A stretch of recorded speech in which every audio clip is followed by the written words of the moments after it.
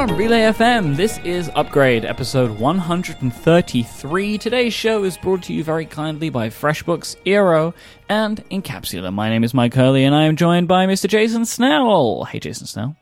Hey, Mike Hurley, how are you? Good. I went all accent on the end of that introduction there. I decided to just keep it going, keep that. I appreciate your I appreciate your communication skills, Mike Hurley. Anytime, Jason Snell. So, how is it going over there in California today, Mr. Snell? Well, a little foggy. Mm-hmm. It's like just a spring, like early spring day, basically, and going fine, going good.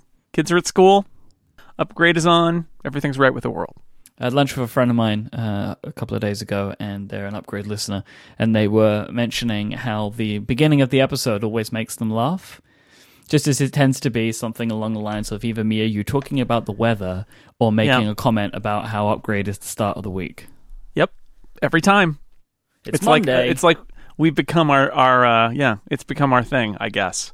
Because you ask me, like, how is it going over there? And I'm like, I have a window I can look out and see, and the answer is light gray today. And So I'll tell you what. Here is a thought here. We have an army of Upgradians out there in the world who are full of creative ideas. So maybe we should petition the Upgradians to tweet at me and you for suggestions on how we can mix up our little preamble before the follow-up, like our little opening section here, our introduction to the show. Maybe we can get some suggestions on people, some little quick little icebreakers or something that me and you can do to begin the episode every week. Great idea. So you can tweet at me or Jason. The welcome message of the week. Yeah. So instead of saying, how's it going over there, you can say... I'll give you a little question or something, and then you answer that question. That's a good one. Send me questions at imike, IMYKE, that I can ask Jason every Monday morning, and that could be a way for us to start off the show in the future. Beautiful. So let's get into follow-up. In Ask Upgrade last week, we fielded a question from Robbie, who asked about how to clean his nylon Apple Watch band, and I suggested soap and a sponge, of course, Robbie, but apparently Robbie wrote in, as requested, to let us know how his cleaning process went. Apparently, Apple support documentations, because, of course, I should have thought of this. There is a K-Base article on how to clean watch straps. There is. Mm-hmm. Their documents recommend using a lightly dampened lint-free cloth, as I'm sure only exists in the white world of Johnny Ive in his white room. And didn't Robbie say that he knew for a fact that a damp lint-free cloth would not solve his horrendously dirtied band? I think so. I think so. But he sent me the link because it says categorically not to use soap in that document. However... Robbie wrote in this morning to let me know that he put his band in the washing machine and it came out fine. So, do whatever you want, I guess. I'm not entirely sure that knowledge base document has been updated to detail the nylon band. Right, because they've got a leather section, and then they say everything else do this. But like the nylon band is such a different material to the sport band. And yeah, it totally worked for Robbie. I don't think I would put it in the washing machine. No, because I feel like it might get kind of more worn and distorted in the washing machine. But I would think like you would take a wool sweater or something like that, where you take it to the sink and use soap and scrub it a little bit and let it dry. And I think that would probably be, that's my gut feeling, is that would probably be the gentlest way to do it. So, but if you were to take a sport band, obviously the way to clean it is just to wipe it, right? Because it's rubber, you can just wipe anything off with a lightly dampened cloth. But that's not how the nylon ones would work. I agree. I don't think it's been updated. So, come on, Apple, update the K-Base. Twitterific funded, and it hit the $100,000 stretch goal. This was something that me and you have been talking about a bunch over the last couple of weeks. I was unsure as to whether the campaign would fund. It did fund. I was one of the people that did what you said would happen, which is how these things usually tend to go. When it looked like it was going to hit the 100, I think it was something like 99,000 or something, I backed because I am interested in this application as long as it has the features that I wanted, which were all behind the $100,000 stretch goal mostly. Right. And it did fund. I am pleased that it funded. Of course. Why would I not be pleased? You put a in the document here. Jason was right, of course. I think it's Jason was right. It's like Jason was right, for sure. I'm not sure you're pleased that I was right, but I was. I said 2 weeks ago that weird things happen when Kickstarters approach their end. Yeah. And I was pretty sure that they would fund. You were very confident. And they might hit. I thought that it was pretty likely they'd hit the stretch goal, and that it totally. It was dramatic. Also, something that I didn't remember, I had already noticed, but I didn't mention because I wasn't thinking of it while we recorded 2 weeks ago. Which was, I noted that John Gruber had not posted about it at Daring Fireball yet. And here's a thing that I've noticed, and I haven't talked to John about this, but the impression I get is John Gruber really likes, and he says it in his write-ups, he really likes having Daring Fireball readers put Kickstarters over the top. So all of those, like the 2-3 weeks that Twitterific Kickstarter was going on, he didn't say a word about it. Mm-hmm. It's like he totally knew about it. It's a thing that he cares about. And I'm sitting there going, so Gruber didn't write about this. It's like, that's the answer, right? Is John wants to be the one who comes in and goes, boom, it's funded. And that's totally what happened. Shining armor. And that's totally what happened. I mean, he posted it right before they hit their goal and pushed them over. It really did help. That's quite honestly, that's not a bad strategy, right? To keep your audience in reserve for that moment when they need an extra boost when it's 3 weeks in. Don't discount the Upgradians. You know. Oh, I know. I think we helped get it close. I think so. I think that the Upgradians out there probably did help. I say, like, in general, of course, with the hashtag was right.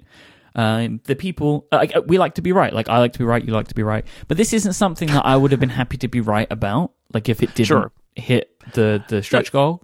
You've just been skeptical about it, which I have. But now I'm pleased. Yeah. I bought in. I've got the level that has stickers, of course, because I want stickers. And I'm curious to see how this project continues. Maybe over the next year or so. I think they're looking to ship the first beta this year, so be curious to see how that goes along. And I'm also interested to see if and how they use the Kickstarter update functionality. If they're going to let people in on the kind of the progression of the application, that'd be kind of nice. So we spoke a lot last week about windowing on iOS.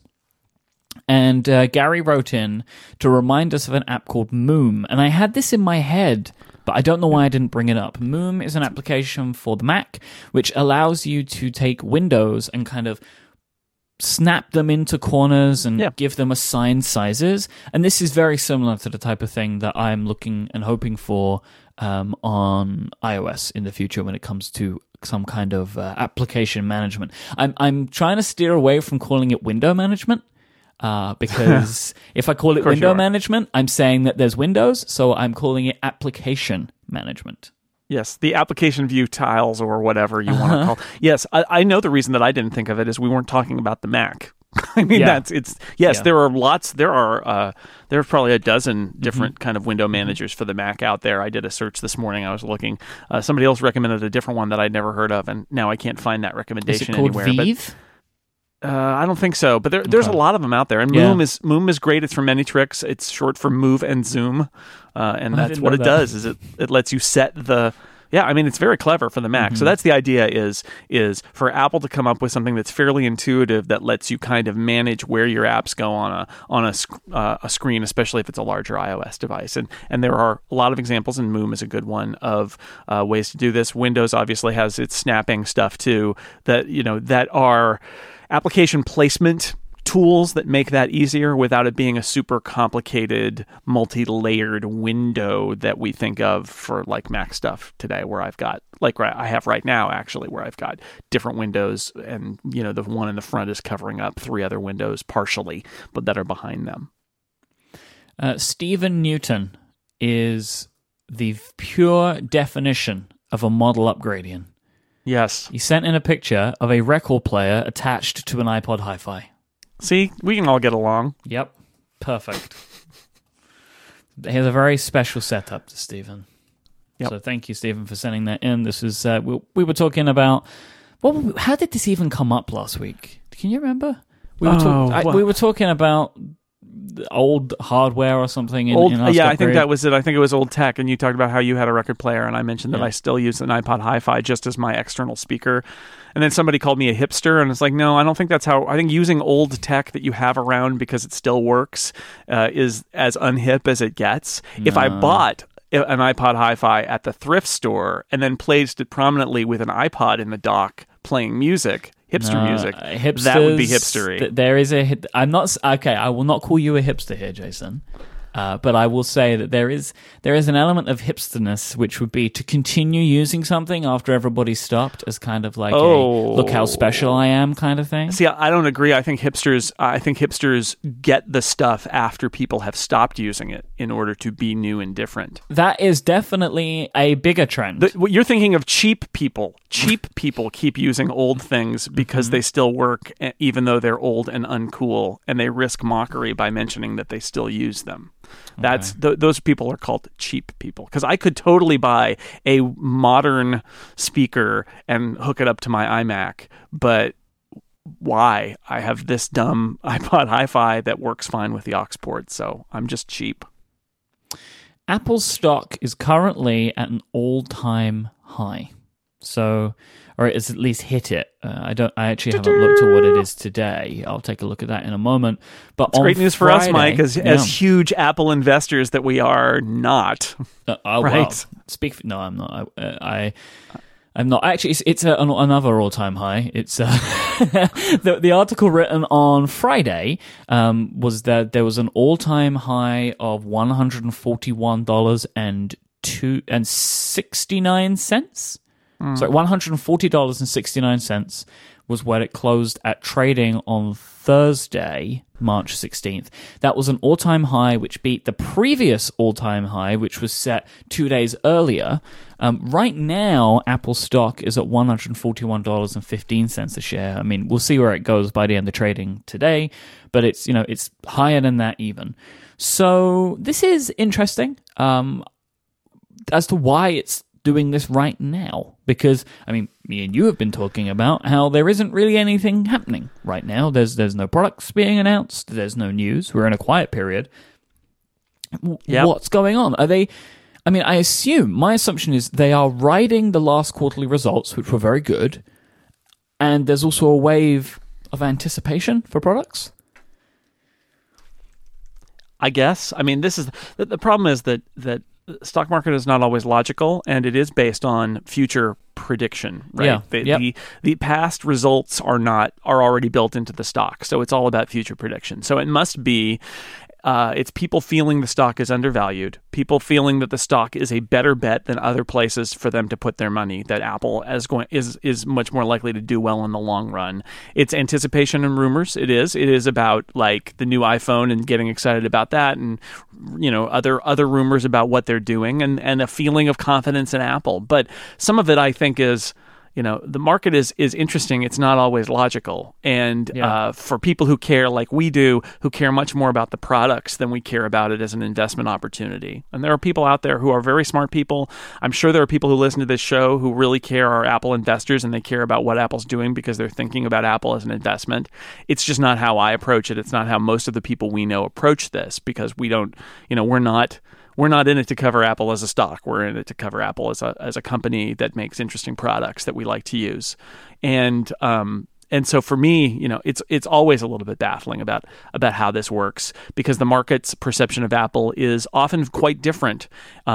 And this, just to make sure we can ring the bell that we've once again mentioned ATP. Last week's ATP, at one point there was a rant. Marco went off on a rant a little bit, and at some point John Siracusa said, nobody's going to be called to task for Apple not putting out a new Mac Pro if the stock's at an all-time high. And there's some truth to that you have to balance the way we view Apple, which is from a user's perspective, and the way the market views Apple. I'm not saying that Apple internal management doesn't have issues with some of the stuff that's been going on, and that people might be called to account for it if they are seen to be poor performers. I don't really know that. What I am saying is total different perspective if you're an investor looking at Apple and Apple's potential, and if you're a grumpy Mac user who has seen, the latest, the last year of Mac releases from Apple. Yeah, it's just, I think it puts things into a strange perspective, right? Like, I guess the company has to and does pay attention to both of these things, like the happiness of their most enthusiastic users and also their investors, because they're both important. I can't say who's more important. I don't know, honestly. Like, you can make arguments for both. But to us, obviously, our needs and our desires are more important than anything else. But I just think it's interesting to see that, like, at a time where the Apple enthusiast media is saying that Apple is currently a little bit boring because they're not doing anything, right? At least they're not doing the things that we want them to do that seem so obvious that they should be doing. That the stock market is like, yeah, this is great, and it's just a strange, like, juxtaposition to see these two things happening at the same time. Yeah, and of course, the reality is that you can't, if you wait to change the direction of your company based on feedback, like Steve Jobs, actually, I think, really managed this way, which was never be comfortable, always be thinking about the next thing is. And I hope Apple continues to have that culture that Steve Jobs put inside of Apple, because this is a great example where it would be very easy to say, look how much money we make from the iPhone. It's one of the most successful commercial products in existence. Look at how great we're doing on the stock market. Everything is great.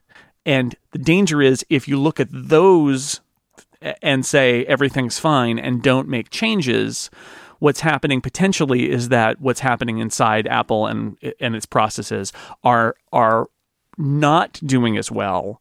And by the time that's visible to the outside world and they start to take some hits, it's there's so much lag time that it's going to be years before they can turn it around, and they're going to go through many more hard times. So I hope that Apple's culture remains such that they can look at the big stock price and they can look at the great iPhone sales every single quarter and say, yeah, but if we stop here, we have not done our jobs.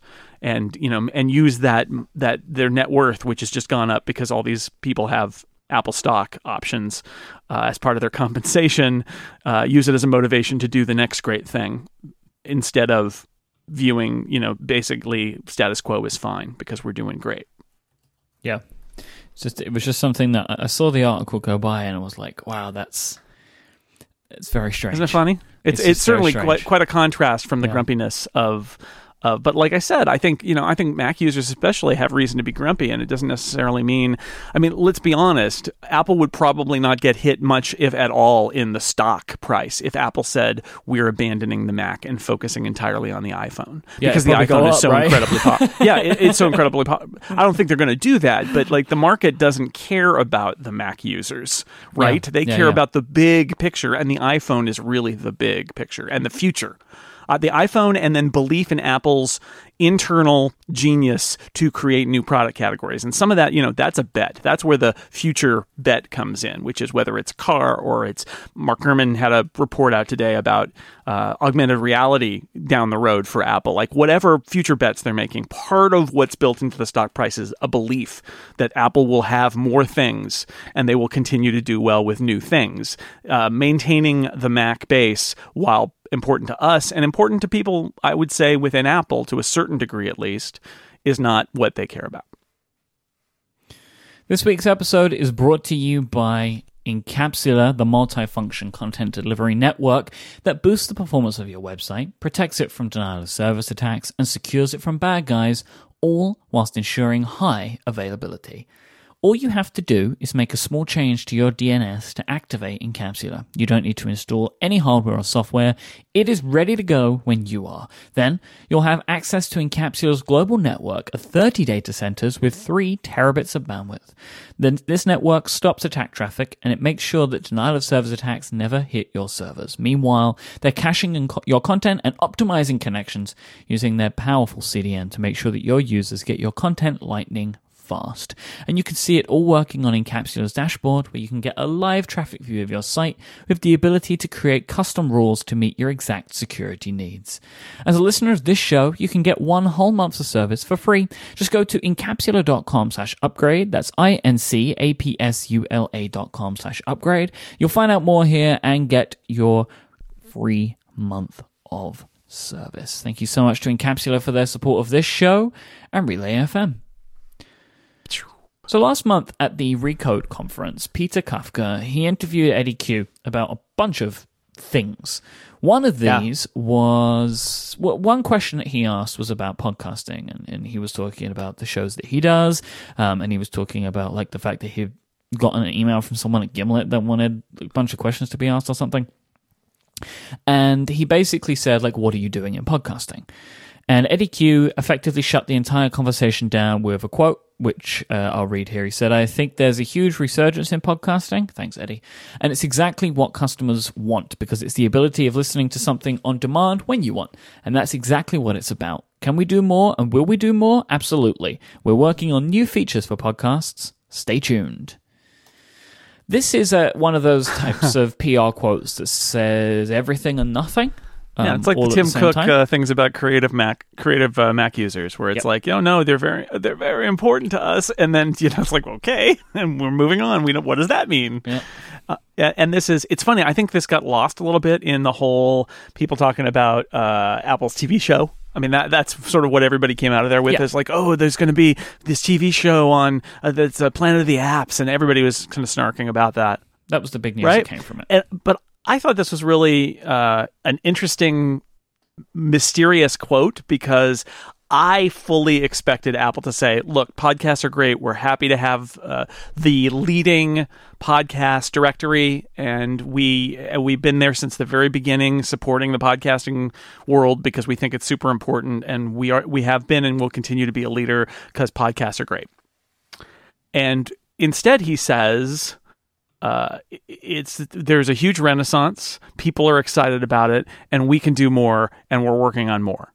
It's like, okay, well, that is, I agree, it's nothing, and yet it's less than, or it's more than nothing.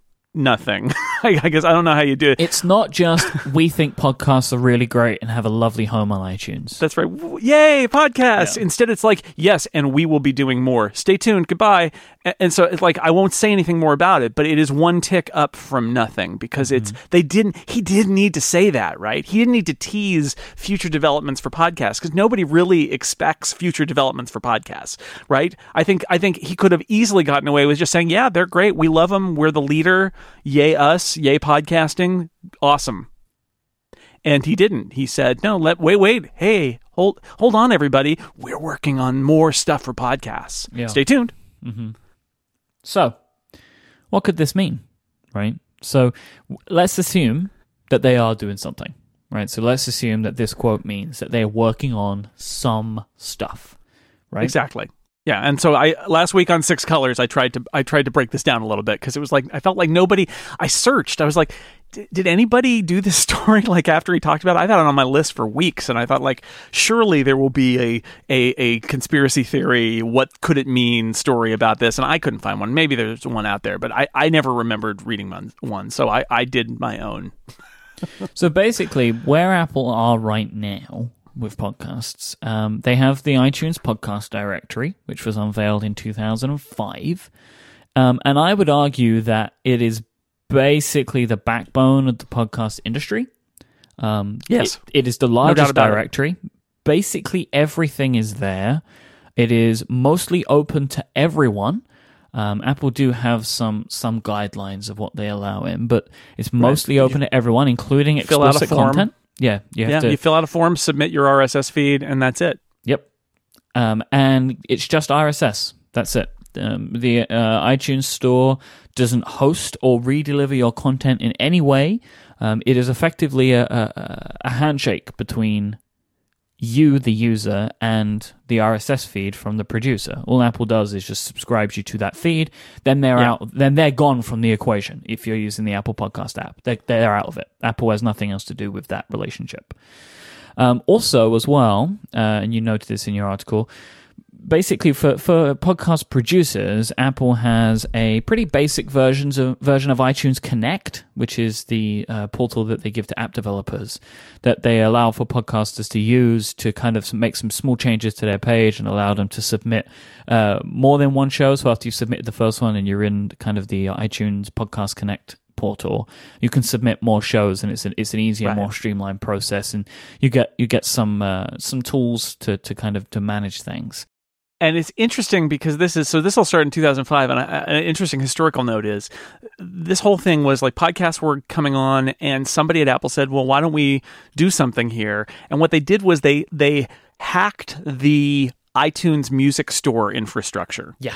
To create a podcast section in iTunes. That's what they did. That's all it is. That's why there's charts and stuff like that. Exactly. And what's funny is 3 years later, of course, they did their biggest hack of the iTunes Music Store, which was the App Store, right? Yeah. Which is entirely based on iTunes. But this was like before the App Store came. This was like maybe not their first, because they did add like movies and TV, but this was an early example of Apple taking their music infrastructure and just doing another category, in this case podcasts. And they used, as you mentioned, it's all standard, right? This is not a custom. There are some custom tags in RSS feeds that you can put in that are iTunes tags that basically give iTunes more information about your category and your art and stuff like that.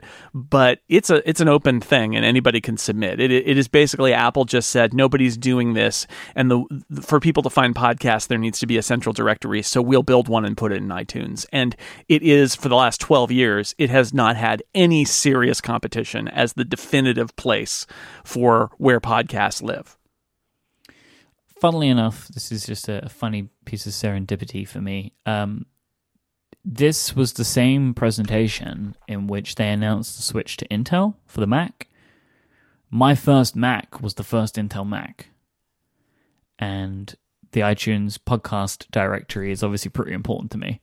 Just a fun little thing to me. Like, this kind of started all of everything that ran through for me. It's just obviously this event made a big impact on my brain, and I didn't know about it. So as well as all of these tools and the directory itself, Apple has some marketing support for podcasts currently. You see they have like the Twitter account, and they obviously have the featured pages and stuff like that, which run, it seems like they have some sort of global reach on this. I know that there is some US support, but there's also dedicated support in other countries. Like the UK featured page is different to the US featured page and stuff like that. I just saw they had a job posting the other week that a couple people sent to me. I'm not quite sure if they want me to work at Apple on podcasts or what, but they sent it to me. And it was, I think I had one person send it to me and say, "Do you know anybody who could do this job?" And it was a Spanish language preferred, ideally curating podcasting charts and stuff for South America. So there you go. They don't care about it, right? But they have resource for it. And of course, the iOS app is installed on all devices. This has gone backwards and forwards over the years. They broke it out from the iTunes app, or the music app, whatever it was. Then it was, you had to install it like you would install Pages, and then they pre-installed it on all phones. Like currently, it's pre-installed as part of iOS. Yeah, absolutely. So this is where Apple is right now. This is their podcast offering. And you broke down your piece into a couple of headers. And the first header I also want to read with some chunky quotes from your article, if you'll allow me to do so. Sure, quote me. What Apple won't do is what Jason says, and that is provide a lot of user data. So this is from Mr. Jason Snell. This is, I suspect, what every podcasting startup wants. Unlike the web, where user behavior can be closely measured and quantified, podcasting is a bit of a mystery. In general, we know that you downloaded a file, and that's it. To know more, you need to be inside of the apps that people use to listen to podcasts. I will just say, as a founder of a podcasting startup, Jason, I will call foul to your point there. I don't want this. Well, okay. Well, that's, I mean, and I think I said earlier in that article, it's a podcasting startup with venture backing and investors who want a big return on their investment, and they want to spend their money and ramp up really fast. And yeah, this is like the Gimlets of the world want this. as Peter Kafka said to Eddie Q on stage. This is the kind of stuff that the Gimlets of the world want. And I think a lot of people think they want this stuff because they're thinking about digital advertising. And like on the web, you get metrics. You get so many metrics about who people are and where they've been and what they're clicking on and all of that. And people don't realize that the way podcasting works is like literally you download the file and then you disappear. You go into the fog after you downloaded a file. We don't know if you play it. We don't know how long it plays. We don't know if you skip the ads. The only way that we can see you through that fog at all is if you send us an email or tweet at us or use the offer code on an ad or anything like that. But I can't tell once you download the file. I basically can't tell if you ever play it or not. You could subscribe, and some apps will, if you don't listen, they'll stop downloading after a little while, and we can tell that because the download number changes. But we can't see user behavior. That's a fact, and it unnerves people who are, even though in the history of media, most media is like that. We don't know how many people looked at the billboard. We don't know how many people actually opened up that magazine that they subscribed to or that newspaper that they subscribed to. We don't know how many people had their eyes focused on the television when the ad played, right? We don't know any of those things either. I mean, honestly, you don't actually know how many people had the TV on. Right, it's all extrapolated stuff. Right, it's all. I mean, there are meters and stuff now too, and they try to do some eye tracking and person counting for some of that to get a sample of it. But it's not like digital, where in web advertising, like they know how many ads get served and they know how many clicks there are. Like they know everything, and I think that's spoiled digital ad agencies where they view podcasting as a digital play and not as radio or TV or newspaper or magazine, and they want all those stats now. I think we could argue, would they actually do anything with them, and do they really need them? But they want them. There's a perception that stuff is desired, and they can't get them without somebody handing them data from inside an app, which is why some podcast networks have their own apps. Another reason is that they can also lock content behind a paywall, and we'll talk about that in a minute, I suspect. But one of the reasons is because then all the user behavior data belongs to them. So Stitcher, for example, is that's owned by Midroll. They have a premium offering that you pay for and you get extra stuff, but they also let you it's a regular podcast app, and it's not like it used to be where it re-encoded podcasts. It's just a regular podcast client now. But Stitcher can, and I don't know if they are, I assume they are, look at your behavior in the app. They can aggregate that and say, this podcast was played by a certain number, not just downloaded, and the average distance in that a listener got was here.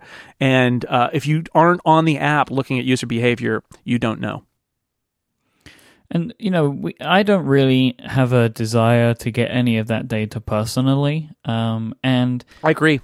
I sell ads for Relay FM, and I am a host, I'm part of the whole package, and I don't, with where we are right now and the way that the business is right now, I don't think it's necessary. I think we're fine to continue our business and the podcasting industry's business as a whole as it is, because the rates are good, because the responsiveness is good, and there is a lot of what is called direct response advertising, which is where we give codes or URLs, and the advertisers know if that works for them. And exactly right. It's more simple than the web, but honestly, it has worked, and it is working, and I am really confused as to why people think it will get better if they can change it. I don't see that happening. And I've talked to our friend Lex Friedman, who heads up sales at Midroll. And he's been on the show before. We had him on in the past. He's been on this show, and we've talked to him about this, right? And maybe we'll talk to him again in the future, because it is kind of fascinating. But, he's made the point, and he's absolutely right. Like, if I'm an advertiser and I give you X dollars, and I look at how many people put in my offer code, and I say, wow, that really worked. I'm very happy with how well that worked. I'm going to keep advertising. Does the number I claim to you in terms of how many people listen to my podcast matter?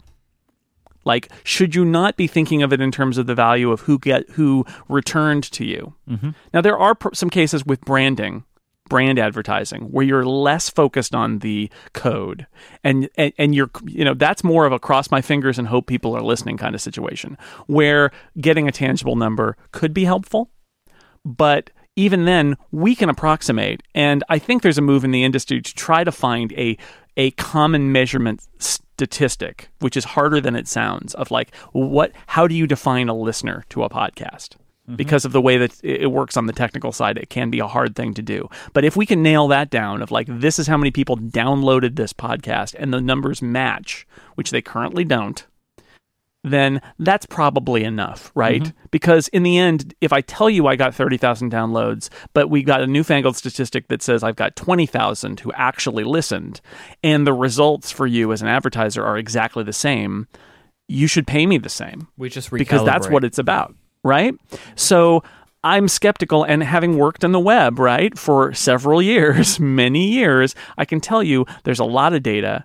It isn't used well. A lot of times it's not measured right.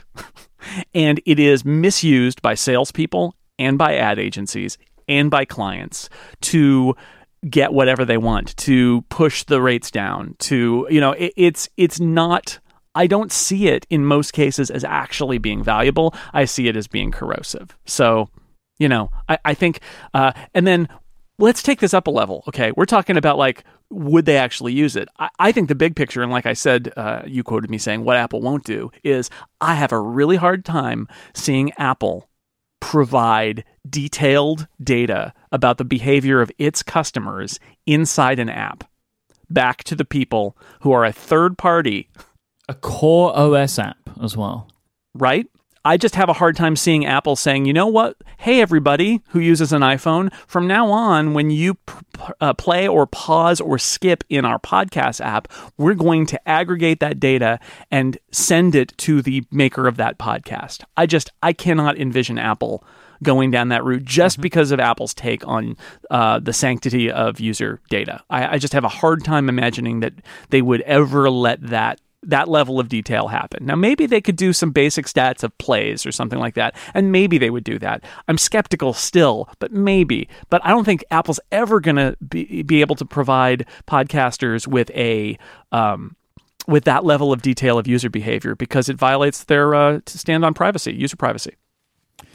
So you have some other headings. What Apple might do, which is support paid subscriptions for shows.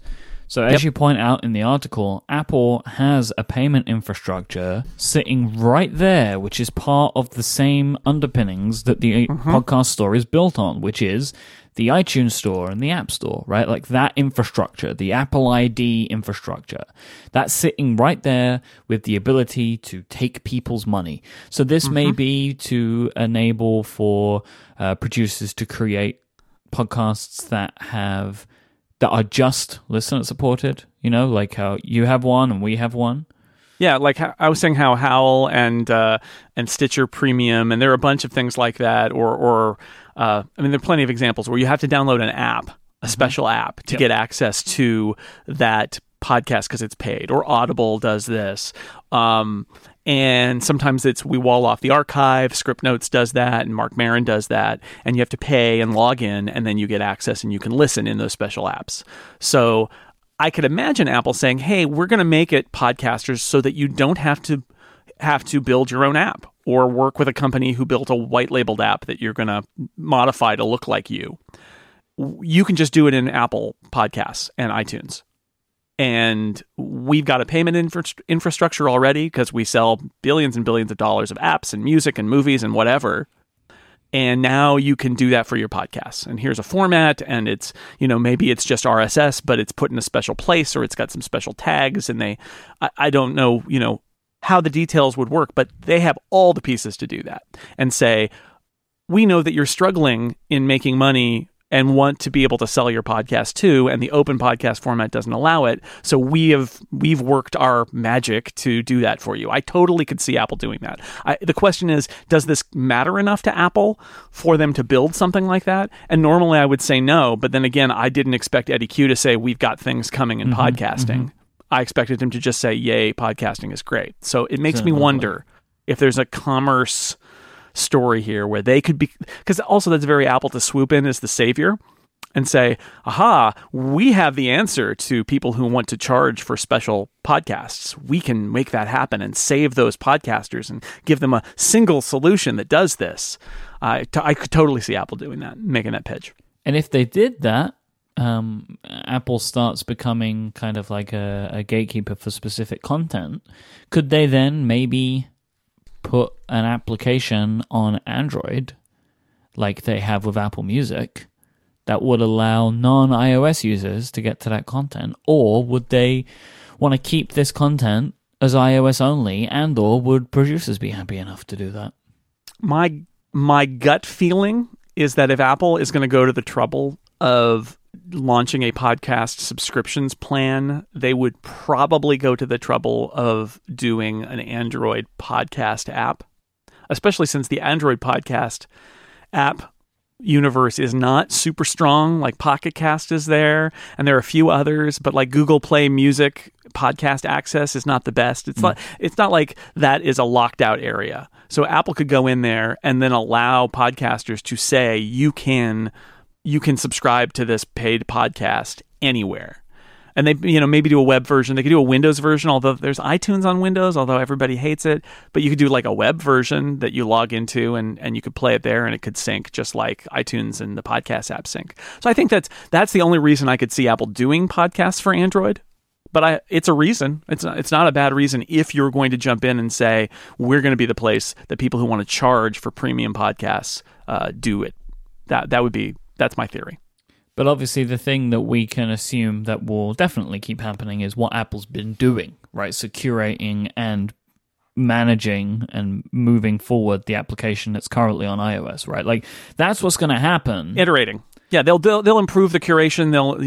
They're apparently staffing up or at least keeping their staff, I think. And I think doing better jobs with curation, improving the app, doing some better stuff in the app, I think that will certainly happen, regardless of what Eddie Q said. I would imagine that they would just keep on iterating on that stuff and making it better. But I guess if it's more, I think that safe bet would be on there being some kind of support for paid podcast subscriptions.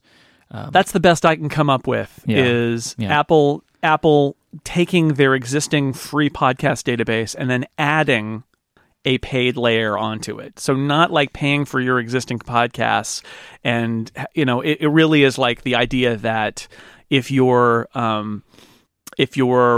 what Audible is doing now is a good example.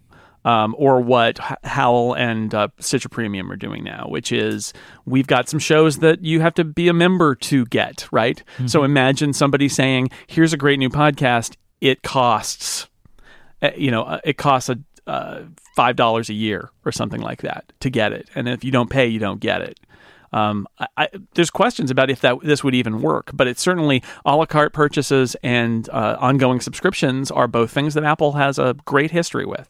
I'm not sure I love this idea, and I'm not sure it would work. I'm just saying that if I try to think of something Apple might do, and that I hear some demand for among some podcasters, especially ones that are trying to find a good revenue model, then, I could see this happening. I'm not sure I would ever use it, but, but the fact is I have a premium podcast feed or two, and so for The Incomparable, and Relay does too, and it's more security through obscurity and honor system than anything else because there's no way to lock that down. And I'm fine with that because I want to let people listen in Overcast if they want to, and not say you can only listen to this in podcasts. Yeah. And I imagine that's how it would work, right? It's not going to be like, oh, Marco, here's the API that lets you have access to the premium podcast. That seems unlikely, right? It's more going to be it's in the podcast app on iOS if you log in with your Apple ID and subscribe. I guess the one thing that I would be interested in and would think it would be kind of cool if they did it would be a way to allow people to pay for early access. So like if you pay, you get the show and then a week later it's free or something like that. Which is what a lot of those other models do. Like I would like to see it that, because otherwise there's going to be 2 listings for every single podcast in existence, right? Oh, yeah. Because they're going to put it up for the paid version, or they're going to have the free version, which comes out later, which has ads in it. And I think it would be kind of cool if they found a way to do that, right? And again, I can't really foresee wanting to go down this route. Like I can't think of any project that I have currently or I'm thinking about that would fit this because of it being walled into Apple's application. But yeah, I guess one other thing that you didn't mention that I don't think Apple will do is become an advertising player of any kind. Yeah, don't you think they've gone down that route already? Yep. I add. So yeah, there you go. I think it's right to point it out because it does indicate that something is coming, but I think it's kind of unclear to really I at least find it kind of unclear to put my finger on exactly what they're going to do, but I think that logic would dictate what you have suggested here, which is that it will be some kind of way for podcasters to make money from Apple's stored credit cards. So there you go. Yeah. This week's episode, this is how we make money. This week's episode is brought to you by FreshBooks. Whether you are racing against the clock to wrap up the projects that you're working on whilst preparing for a meeting later in the afternoon, or whilst trying to tackle a mounting of paperwork, or maybe you're out in the field, it doesn't matter what you're doing, life as a freelancer can be challenging. And invoicing is just one of the biggest challenges because it's tricky to manage. It's also the way that you make money, right? You make money as a freelancer. Somebody who has a client by the invoices that you send out. So you want this stuff to be dealt with really well. You want to be able to give your clients loads of ways to pay you, and you want to be able to have tools that help you manage it. That's what FreshBooks is all about.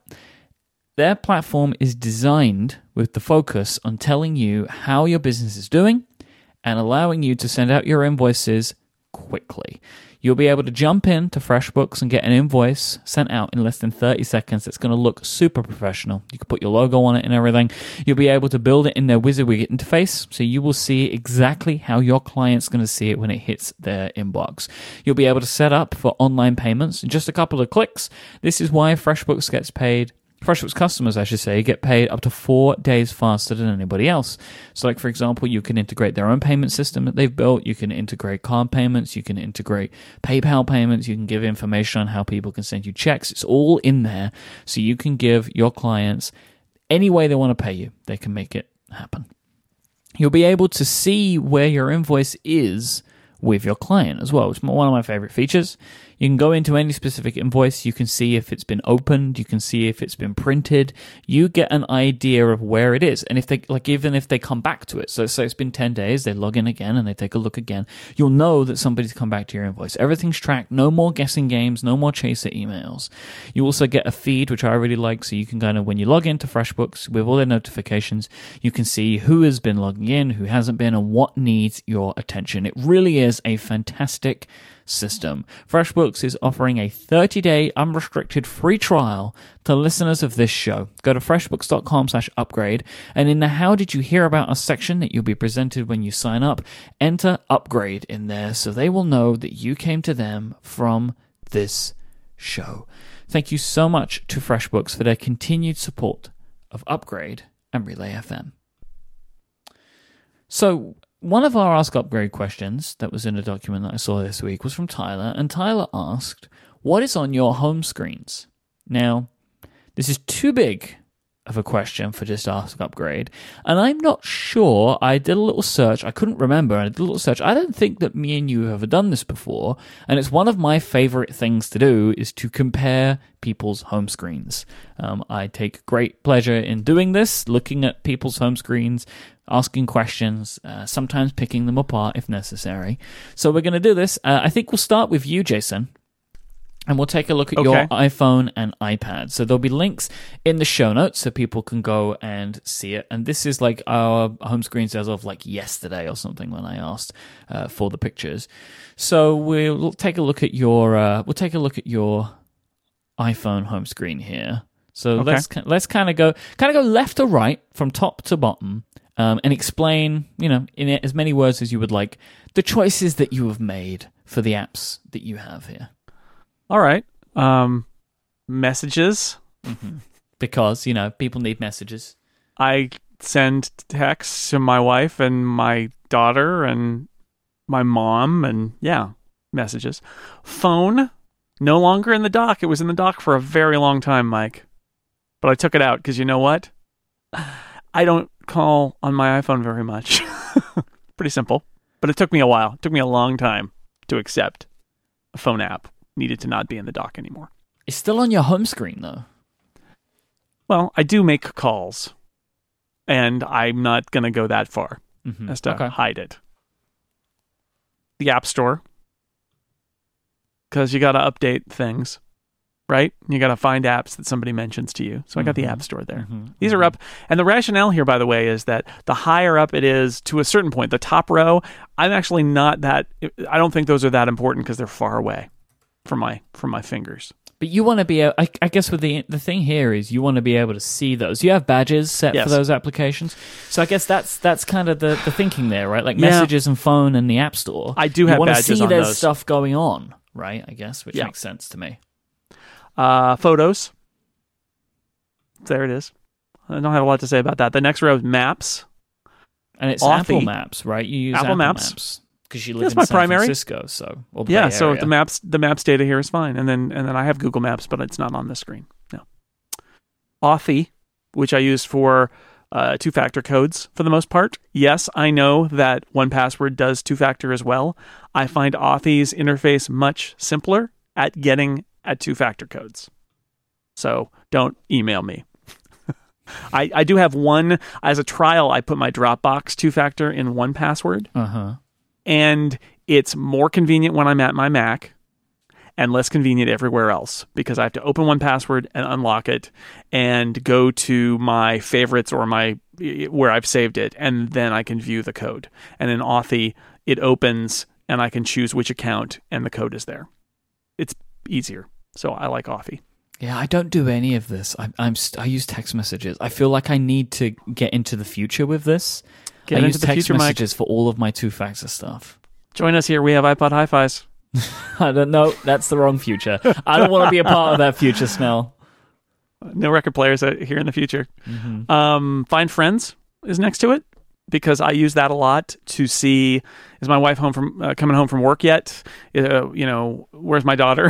That happens a lot. Where's my son? If he's riding his bike home, and I'm like, is he on his way home yet? Just checking in on where my family is. Yep. Where's Mike? I use that. That type of stuff. Where's Mike? I can check on that. Where's Stephen Hackett? I can find out. Settings. Because, sometimes you got to set settings. You got to set those settings now. You got to do it. Next row, AnyList. This is currently our shared grocery list app. Not me and you. No, my family's. Yes. And it's not just me. I used to say this was my wife's and mine, but it's actually my daughter. My daughter has now been given access to the AnyList list. And now when she complains that there's not something in the house, we say, put it on the list instead of dutifully putting it on the list for her. So she now has to do that as a 15-year-old. Also leads to some very funny things that I find on the list from time to time. Like, really? This must be Jamie. Yeah. Notes. Because Notes is actually really great. Yep. And I use it all the time to write down things that are... I do this for my notes for when I'm watching a movie or something for The Incomparable. Or if I need something that is like a more detailed than a to-do item. That is, here's a thing that I need to remember, or something somebody is saying, or I'm having a conversation with somebody and they tell me a few things that I need to write down somewhere and I don't have paper or a pencil or a pen, so I use Notes for that. So I keep it out there. 1Password, because I do use 1Password all the time to look things up. And I can't just access it from the extension for a few reasons. Sometimes the extension doesn't work right. Yep. And sometimes I need to get things on the clipboard for very specific reasons for other apps or whatever. So I need to have it handy. And then the next one on that row is Fantastical, which is my calendar. I use that instead of the Apple Calendar on the iPhone. That's great. Nothing? No comments yet? No. My comment on Fantastical will come after your next application. Oh, all right. Reminders. Yeah. So anytime I have an idea for a story that I think would be a good story for Six Colors or for my Macworld column, I open Reminders. I've got a story list. I write it down there. Anytime I have an idea for like a novel I want to write or a short story I want to write, I open Reminders. I've got a story ideas list. I put it down there. So that's literally, I mean, this happened to me yesterday where I'm walking somewhere and I think, oh, that would be a cool novel idea, and I open up Reminders and type in enough that reminds me that I had that idea, and then I put it away again. Because if you don't write it down, then you may never remember it again. It could be a very good idea. They bubble up all the time. Story ideas do, whether it's fiction ideas or especially like my tech writing stuff. Those bubble up, and I got to capture them, and I capture them in Reminders. And that is when I'm sitting at my desk here, looking and thinking, I got to write something. What am I going to write? I open the story list in Reminders, and there are all of my dumb ideas, and then I look at them and I'm like, no, yes, okay, maybe that one. And that's how I manage that part of my process. That's interesting. I put stuff like that in notes, really. Yeah, I like this because the story list is much more prominent, and I do use notes for other things, so then I have to go find the story list, and there is something very satisfying about checking the box when I post the story. You can have checkboxes in the Notes app. I can, but it's not the same. I check the box and they go away. Right, okay. Yeah, that is a big difference. I don't have to do any maintenance on it. I just add them, and then when I write the story, I check the box, and that's it. Mm-hmm. So it works perfectly for how I use it. Then you have music and Sonos here. I listen to the music app, when I have headphones on my iPhone. I use the Sonos app when I'm playing music in the house. Yep. So I need both. Now, the MLB at-bat application, is this video? Is this like scores? And do you have it on your phone the whole time? Oh, no. There's a whole...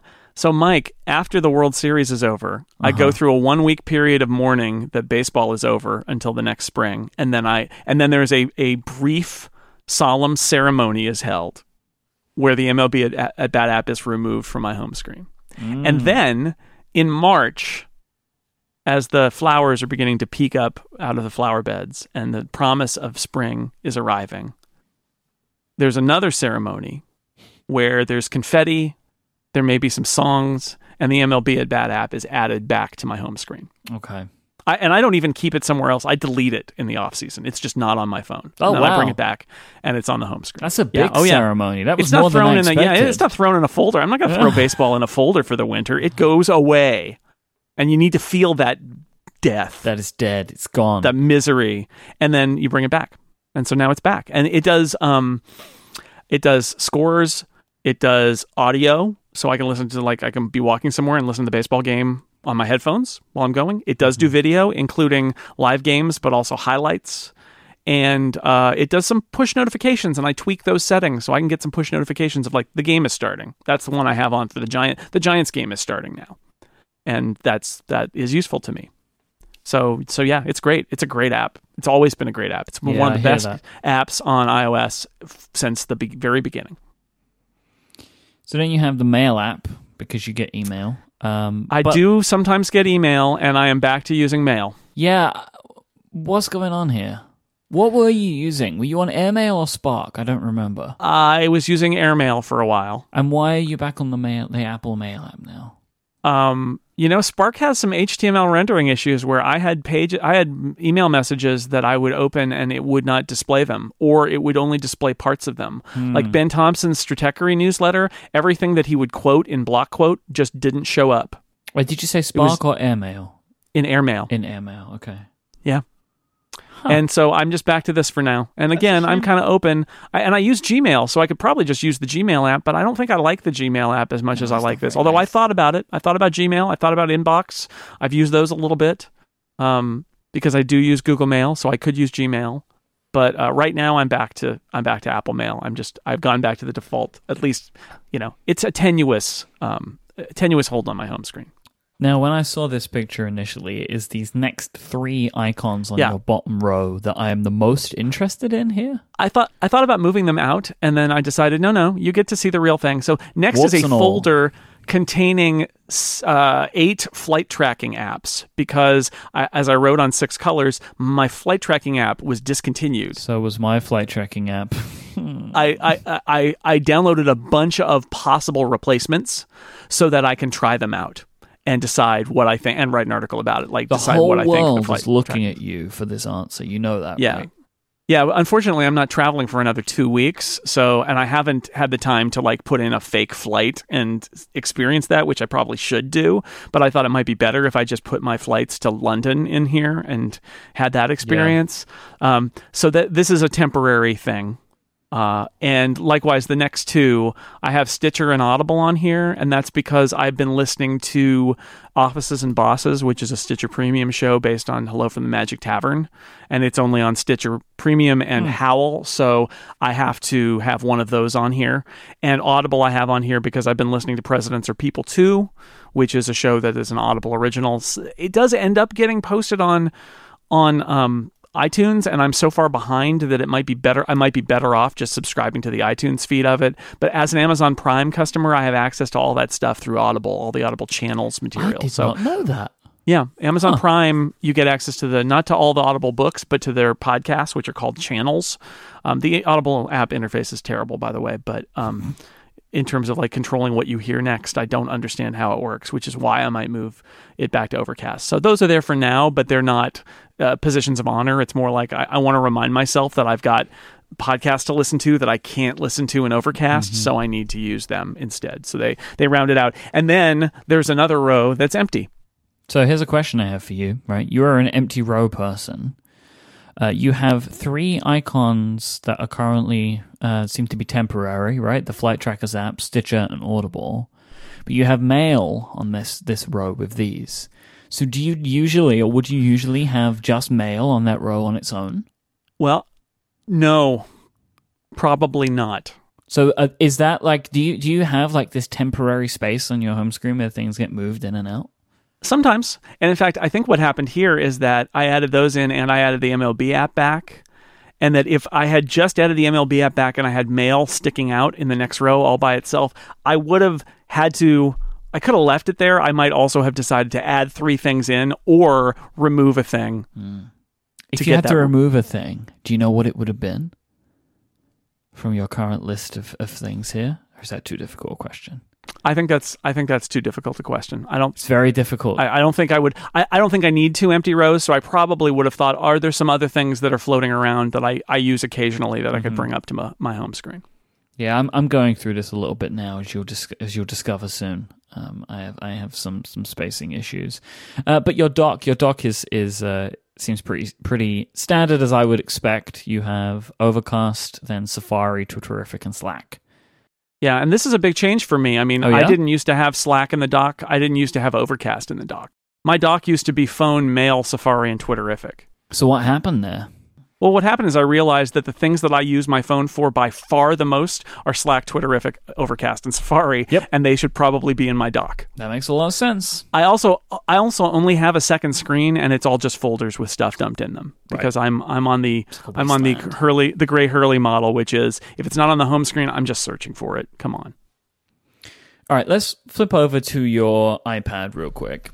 Okay. Take a look here. So I guess first off, do you think of your iPhone and iPad layouts in relation to each other in any way? No, neither do I. So I'll set up straight up front I do not. So there's a couple of things that I'm noticing here in contrast to your Although iPhone. Twitterrific and Slack are on the far right of the dock, which is something that is the same on both. But I think that's a coincidence. So I've already noticed a few things that are interesting to me about this, about what you've got going on here. You have Calendar, not Fantastical on your iPad. Why is that? I don't like the layout of Fantastical on the iPad. Yeah, I only like it in split view, honestly. I don't think that the full view is very nice. I don't like it very much. I really like the week view in Calendar on the iPad. Yeah, I don't like that it shows the entire month. It has the whole month calendar in the bottom right. I'm not a big fan of the Fantastical layout either. So you have on here a bunch of specific reading applications like Comixology, Marvel Unlimited. Is the SF Chronicle and Washington Post apps, are they newspaper? Oh, and the New York Times. Are they newspapers or are they Yes.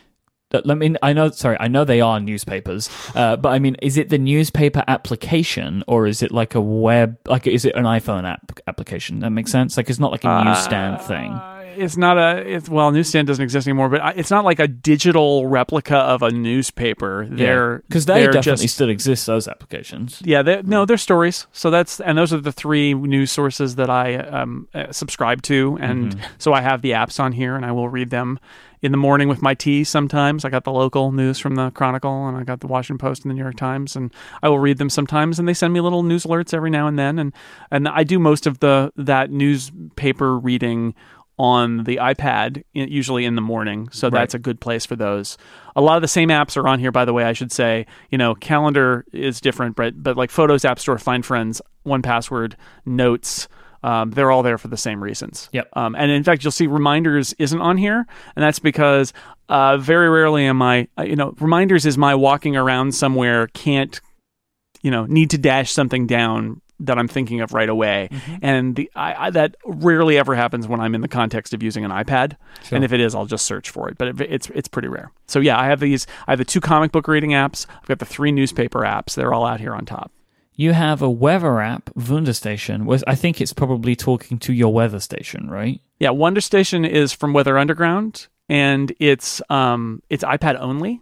And it lets you connect to any Weather Underground weather station. So it's got my live weather data, and I can also look at like weather stations that are near other people. So like I can say, this is how hot it is at my mom's house in Phoenix, because there's a weather station like 200 yards away from where she lives. So I can get exactly in her community how ridiculously hot it is. But you had no weather app on your iPhone home screen. I don't.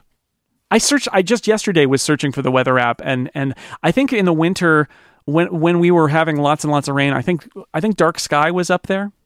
And then I moved it off because we're getting towards spring and I had other things that I was putting on there. So I think Dark Sky probably was on there and got demoted. And I thought about that, maybe bringing a weather app back, because I do look it up and I end up searching for the weather app, which is dumb. And then, of course, you have your 2 writing applications like Scrivener and OneWriter. Now, these aren't on the iPhone. I assume you're doing all the writing on your iPad or your Mac, right? I don't write on my iPhone. And so Scrivener and OneWriter are on here, and that's where I do writing on my iPad. Do you have them on your iPhone so you can review something if you want to? They may be on there. Okay. But in practice, I never... You don't do that. Open them up, yeah. And then the only other one here is Ferrite, which is your audio app, your podcasting app on iOS that you use. It's an audio editor, and it sometimes it's on the first screen and sometimes it's not, because I go a long time without using it because I only really use it when I travel. It happens to be there right now. And MOB at Bat, I should say, is also on here, which is great because, again, scores, highlights, videos, and it does picture-in-picture, so I can put a game on and have it float while I do other stuff. And then down in the dock, it's not that exciting. Mail, messages, Safari, settings, Twitterific, and Slack. No Overcast, by the way, because I don't listen to podcasts on my iPad. Occasionally, Overcast is on here, and occasionally I will look if somebody's referencing something that was in a podcast. I'll go and stream it, but I've got it set to stream only, and it's there if I need to access a podcast really quickly for reference, but I don't use it for listening. All right, my turn. Okay. I feel like there's a little bit more peculiarness in my iPhone home screen. People seem to find that to be the case. All right, so I'm going to go top left, as you did. I will note how much I think nicer the iPhone home screen looks on the Plus with those packed-in icons. It looks richer, more. Especially mine is just a very colorful iPhone. My background, by the way, will be in the show notes. It is the I got to get it in, Snell. Come on, you got a Jason was right. Just look, I'm not saying I'm right. Just let me say that. What? You know? Have you started talking about your home screen yet? I missed it. I have a wallpaper, which is the Upgradian official wallpaper. I use that for my iPhone. I'll put a link in the show notes if you want to find it. I am very upset that you weren't using it, Jason, but you did have a picture of one of your children, so I guess that's acceptable. Sitting on the beach, yeah. I'm going to go top left. I had the Relay FM app, which is our live listening app. Mostly because I just like to see my own company logo on my iPhone home screen. Honestly, that's the reason that's there. I use Bear. Bear is where I do the writing for all of our advertising copy for all of the shows. All of the sponsor reads are all written in Bear. It's a markdown text editor. Notes is where all of my notes go, whether it's just like simple text notes or like little ideas for things. All of my travel documents go in there, and all of my show preparation notes. So not the documents that me and Jason share, but like as I'm thinking of things to talk about throughout the week for my shows, I just send all of the links and thoughts into notes and collect them up on the day of the show to put into our show documents, which tend to be in Google Docs. I have Dropbox. Dropbox is my file system. It's where all of my files are for everything, right? Like it all goes in Dropbox on all devices so I can view everything that I need to. I have Due, which is where I keep simple, recurring reminders for things, and or like if I have to go take the trash out later on today, or take a pill if I'm sick, like that all goes in Due, because it's just a simple way to get things to be reminded to me. And Due, my favorite feature about Due is it keeps reminding you until you complete it. Like it just keeps going and keeps going and keeps going until it's completed or until the time is changed. I like that app a lot for that. You can stop me anytime if you have criticism or questions, Jason. No. Music, because that's where my music is. Canary, because that is my home security camera. I like having that on my home screen so I can easily jump into it. I really, really, really like my Canary a lot. Google Maps, because I find Google Maps to be better than Apple Maps in every single possible way. It is so much better, I find, in London for point of interest. And I do check into Apple Maps every now and then to make sure that I'm right on this. The point of interest data is better. The information it has about businesses and places that I'm going to is better. Like, for example, one of my new favorite features is Google Maps will show you when a place is busy. Because whether it's collecting this data from people searching for it or however it's collecting it, it shows a little graph of like when the peak times are for a restaurant or something, which I like. I have the camera app on my home screen for two reasons. One, the camera app has always been on my home screen, right, since the original iPhone. And I also, it serves double duty because it's a way for me to get to my photos too. So you just tap into the camera app, I can take a picture, or I can grab my photos. Get it off. No. Get it off. No. If it's locked, you can swipe right, and if it's unlocked, you can swipe up and launch it from Control Center. Be like me. Nope. I moved the camera away now. I don't need it anymore. Nope. Don't need it. No, I need it. Because I honestly, I forget about these other shortcuts, and I tend to unlock my phone and open the camera app. Learn, Mike. Learn. Grow as a person. No, double duty. It serves double duty. You have the Photos app on your home screen. True. I have the camera app on mine because I can get to the camera or the photos all within that application. By far the most efficient way to launch the Photos app is to buy the camera app. That's what I find. Sure. Solid reasoning. Instagram is there. That is a social network that I look at photos on. Fantastical is my calendar app. I find it to be the best calendar app. My favorite feature about Fantastical is the natural language entry. So even though, as I said, and it's on my iPad, we'll get to that shortly, I don't tend to like the iPad layout in the full view so much. I can't use anything else because I need the natural language entry for events. pCalc. I love pCalc. It is my favorite calculator application. pCalc has a couple of features that I really like a lot that other calculator apps do not have, so it's the one that I go for. I love it too. I just don't use a calculator on my phone enough to have it on my home screen. So I do search for it a lot. That's why it's on my home screen. I use the calculator on my phone a lot. And so this is my one of choice. I have messages there because I get messages like Jason. You've got a 1. I have a 1. I have Slack unread message right there next to messages. Do you notice there is not completely, but there is some grouping of things. So camera and Instagram are next to each other, Bear and Notes are next to each other, and messages and Slack are next to each other. They are grouped purposefully. Because that's kind of just that's how that works out in my brain. Todoist is my task management system of very choice popular right now, which I am very, very happy with. 1Password is where all my passwords go. Narwhal is my Reddit application. I now subscribe to like 3 or 4 subreddits, which I will go to every now and then. I never see the Reddit homepage because I don't ever want to. It's just not the way that I view Reddit. And there's just a few little communities that I enjoy that tend to be pretty okay. And Narwhal is where I did them. I think Narwhal is the best iOS Reddit app that I have found and used. It's a really, really nicely made app. Trello. Trello is an application that me and Steven use for a few things with Relay FM related. It's a really nice way to kind of visually look at things, right? Like to have this like visual...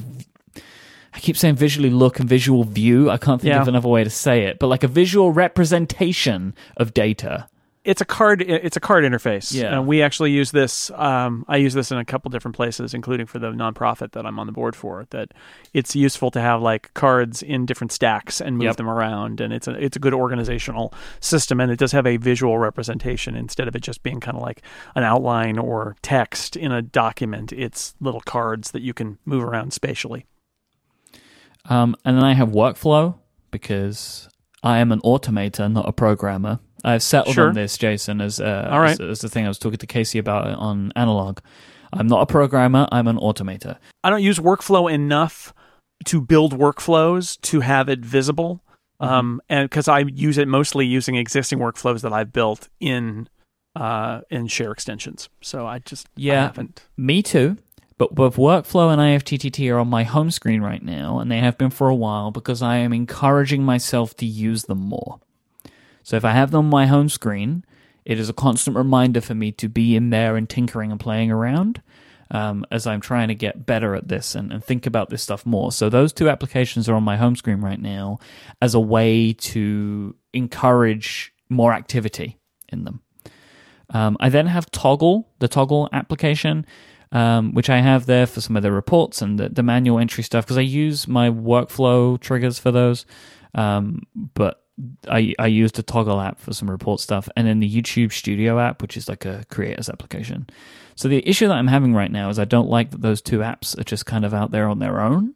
Yep. But eventually I would definitely move off IFTTT from my home screen, and I will probably move either Toggl or the YouTube Creator Studio application to the second screen. One of those doesn't need to be there all the time, so we'll shove off, but I'm not sure what one that's going to be.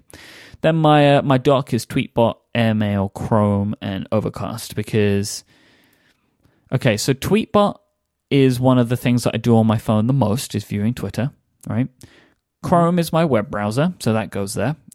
Because I also surf the net a lot on my phone, right? And Overcast, like it's the majority of audio that I listen to on my phone, which is what it's a device for, is there. It is all in there, right? So I go into Overcast and get that. Airmail is only there because Mail has always been in my dock, because maybe Slack should be there instead if it was based purely on what the phone is used for, right?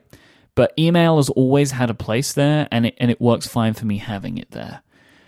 You also notice I don't. I have the badge there on the messages.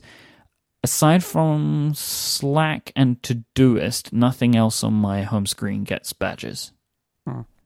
They're the only things there that will get badges on my home screen on my iPhone. Solid. Yep, because I don't like badges. Do you have any other comments or questions about my home screen, or are we good? I think we're good. Okay. Chrome, I don't know if I knew that you use Chrome or not, but that's fine. People use Chrome. It's fine. I like it. I use Chrome on the desktop, and so I use it on iOS because then all my settings information syncs over. Makes sense. Then my iPad, again, I will put a link in the show notes to where I got the wallpaper. It's one of Steven's photos of one of his many iMacs. So my iPad... Okay, so I've used a 12.9 here because both of my iPads differ, but for no specific reason, because I really don't tap on the icons on my home screen of my iPad very much. And therefore, I basically have everything I use on my iPad on the first screen. Everything that's on the second screen are apps that will eventually be added to folders or deleted. They're like apps that I'm trying out. I basically have everything on my home screen of my iPad because I launch everything typically from Spotlight. So basically it's all of the apps that you've seen already are there, and then all of the stuff that's in folders is in stuff that's in folders on my second and third screen of my iPhone, or on my second screen of my iPhone. Like it's all the same apps, right? But they're just in slightly different configurations or hidden away. But I don't really know where anything is on my iPad. Like it's not because I never tap the icons. I'm always opening from Spotlight. So for me, like, makes sense. It's just everything. It's all on the one screen, and my 9.7 is organized completely differently for no reason. It's just where it got organized to when I set it up. Because I always have keyboards attached to my iPads, and I use Spotlight to always open stuff. I mean, if it's not on my home screen of my iPhone, I am using Spotlight too, but I do tap the icons on the home screen of my iPhone. So yeah, that's kind of my devices. Do you have any thoughts on my iPad there? No, I think it's interesting that you're so search-centric on the iPad. I'm not, because I'm not always at a keyboard. In fact, like I think I've said on this show, I'm like 90% of my iPad use is not with a keyboard attached, because I'm sitting in bed or on the couch or whatever, and I've just got my iPad there. And so I want quick access to the stuff that I use all the time, and it's mostly reading and Twitter and Slack and stuff like that, and web browser. So they are our home screens, and I look forward to people sending us theirs, which tends to be what happens when you show off your home screen. Ah. So there you go. I dread it, but that's okay. Send them in. I don't dread it. I like seeing it. I also will not look forward to, but I will await the criticism. Judgment. Yeah, people are judgy. Yeah, that we will receive for this. Yeah, I don't want to hear about it. That's just how it is. Don't email me. They're going to email you. Actually, don't email us. Actually, you can tweet at us. That's fine. Don't email. It's fine. Send tweets. No, I mean, I literally, if you're going to tell me I'm doing it wrong, I literally don't want to hear it, because I don't care, because I'm doing it exactly right for me. Is that why you tell me I should change the camera app? Well, I mean, I see what the reason I tell you that, Mike, is because I was you. I was learn from my.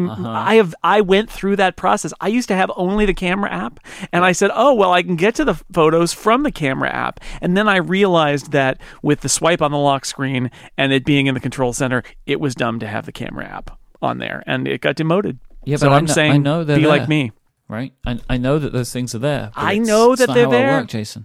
I know, but I have converted, and I can tell you it's a nice place over here. But it's all I'd be doing. No, I'm not going to do it. No one can change my mind on this. I am resolved to it. Mike was wrong. Mike was making a peculiar choice. Oh, you couldn't resist, could you? Is the new hashtag. Mike was making a weird choice. Mike be Miking. It's got to be Mike. And today's show is brought to you by Eero. These days, everything in our homes requires an internet connection. And we're increasingly looking at streaming services as well, right? So we have Netflix, Hulu, and Spotify for our home entertainment. And our devices that don't play entertainment still all need Wi-Fi. So like our speakers, thermostats, light bulbs, maybe you have a front door lock. Our security cameras, I mentioned, my Canary security camera that needs Wi-Fi. We were cleaning yesterday, and I accidentally turned off a switch that was connected to my router, my Wi-Fi router, and I couldn't turn my lights on and off. Yeah. We didn't know, right? And then we couldn't turn the lights on and off. So that was quite funny. Wi-Fi is the foundation for all of this stuff. Our homes need to be connected now for them to work. But Wi-Fi can be inconsistent, slow, and unresponsive. Basically, it's a little bit broken. And to get the best possible connection in our homes today, you need a distributed system that can give you a connection all over the house.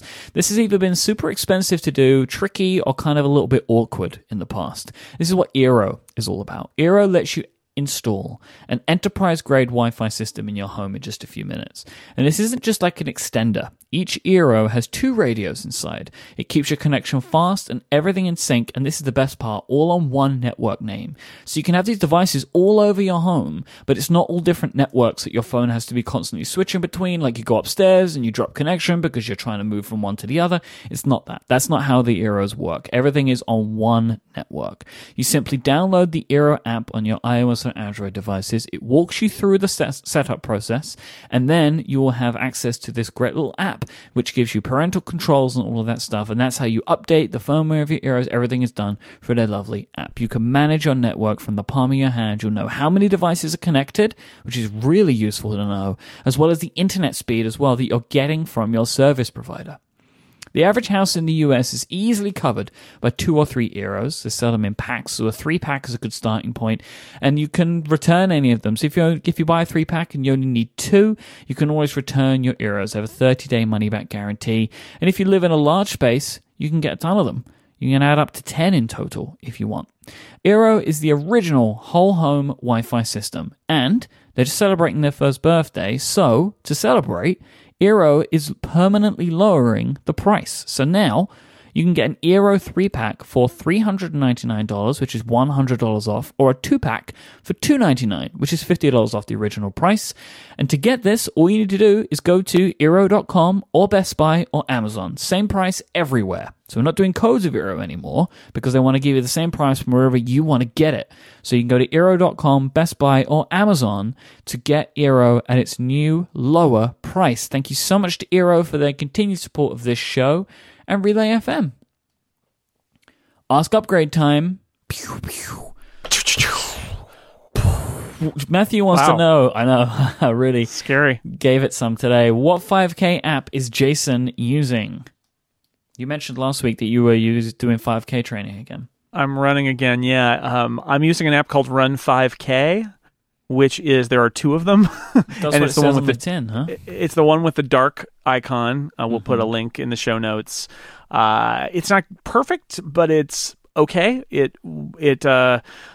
I used to use Couch to 5K, which is good because it's got like some pre-recorded audio, whereas this is using text-to-speech, so it's like the Siri voice is telling you to run. So it's like, run now. It's okay. Like, yeah, I hate that. I hate that. But the thing I like about it is a pre-programmed course, basically, of like day 1 you do this, or you run 3 days a week, and it's like week 1 day 2, week 1 day 3, and you just say I'm doing this now, and it tells you warm up for 5 minutes, and then it says okay, now run, and then it says now walk, now run, and you just do it, and it gradually raises up your running ability. So I've done this a couple of times before, and then the winter comes and I stop running, and now I'm back at it. It's like a nice Apple Watch app as well. The Apple Watch app is way better.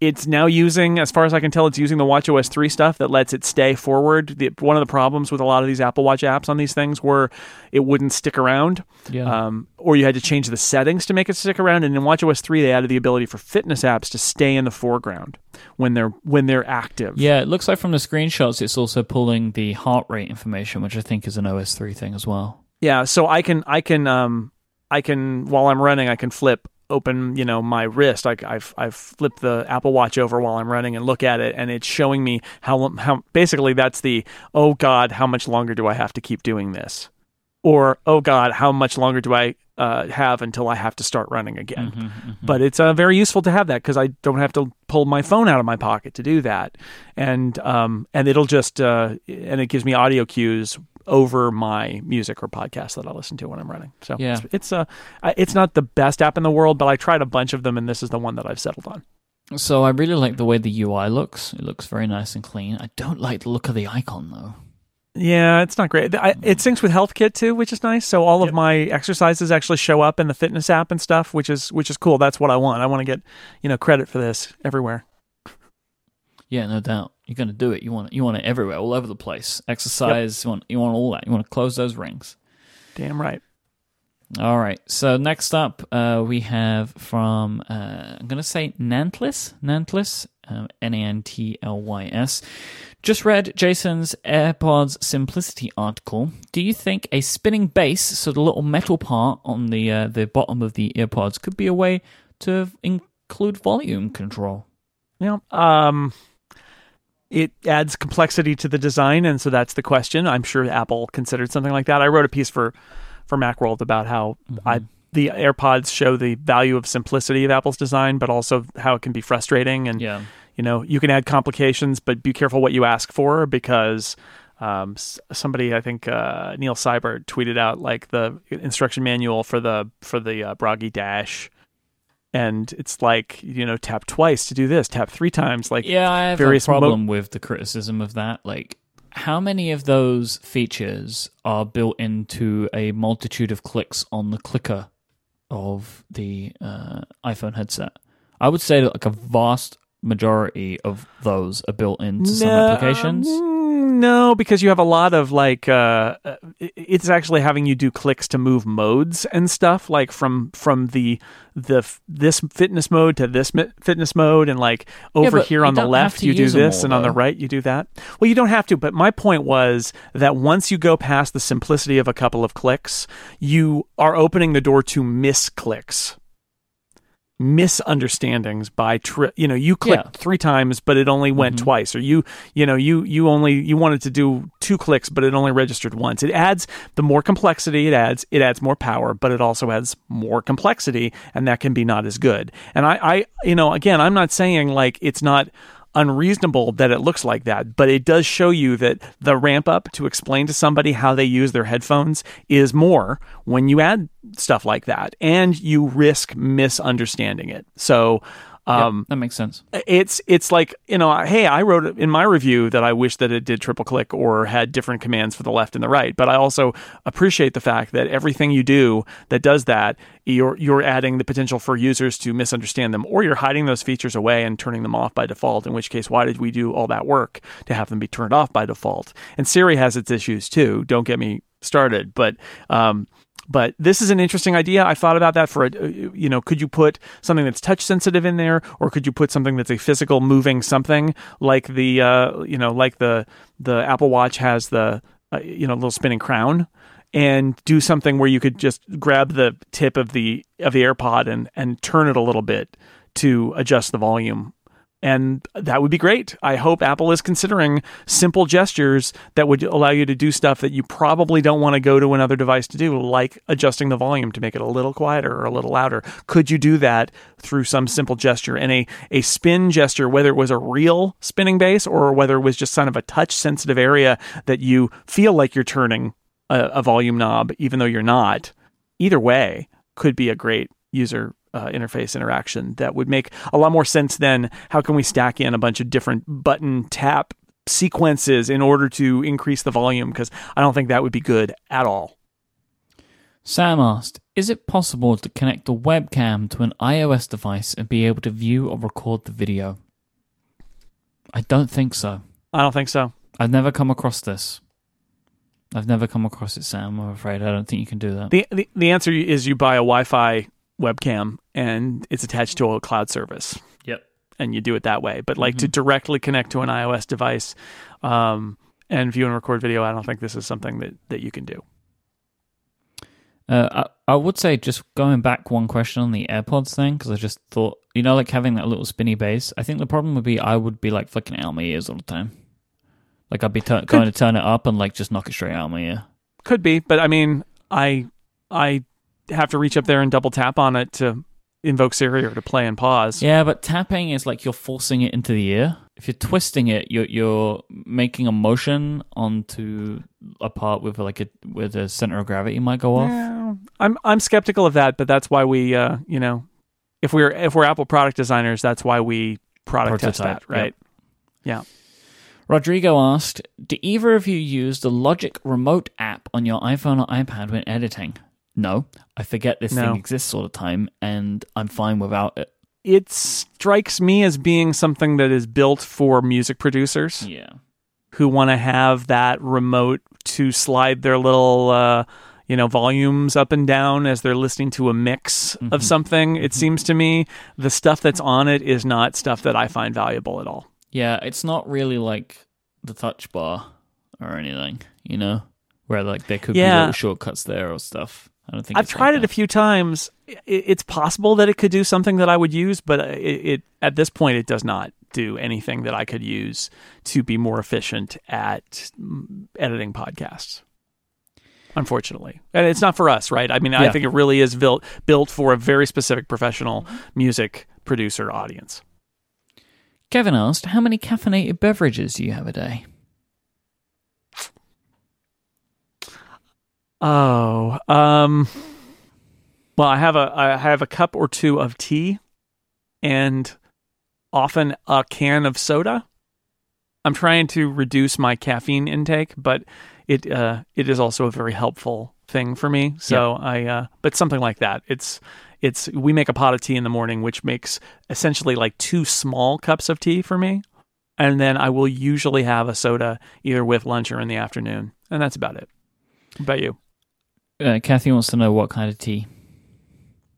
Just English breakfast, Irish breakfast, just black caffeinated tea. I have 1 or sometimes 2, not every day, 2 cups of coffee a day. That's all I have, caffeine-wise. Mm-hmm. That tends to be it. I don't drink soda very much. I enjoy it, but just don't drink it very much. Not on like a daily basis. I used to, but not anymore.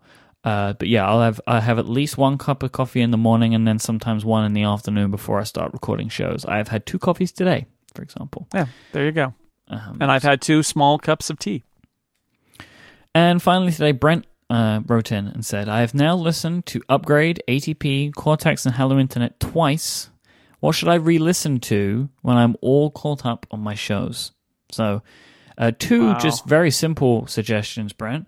Just go to relay.fm/shows or theincomparable.com/shows, and there are lots of shows there that you can pick from.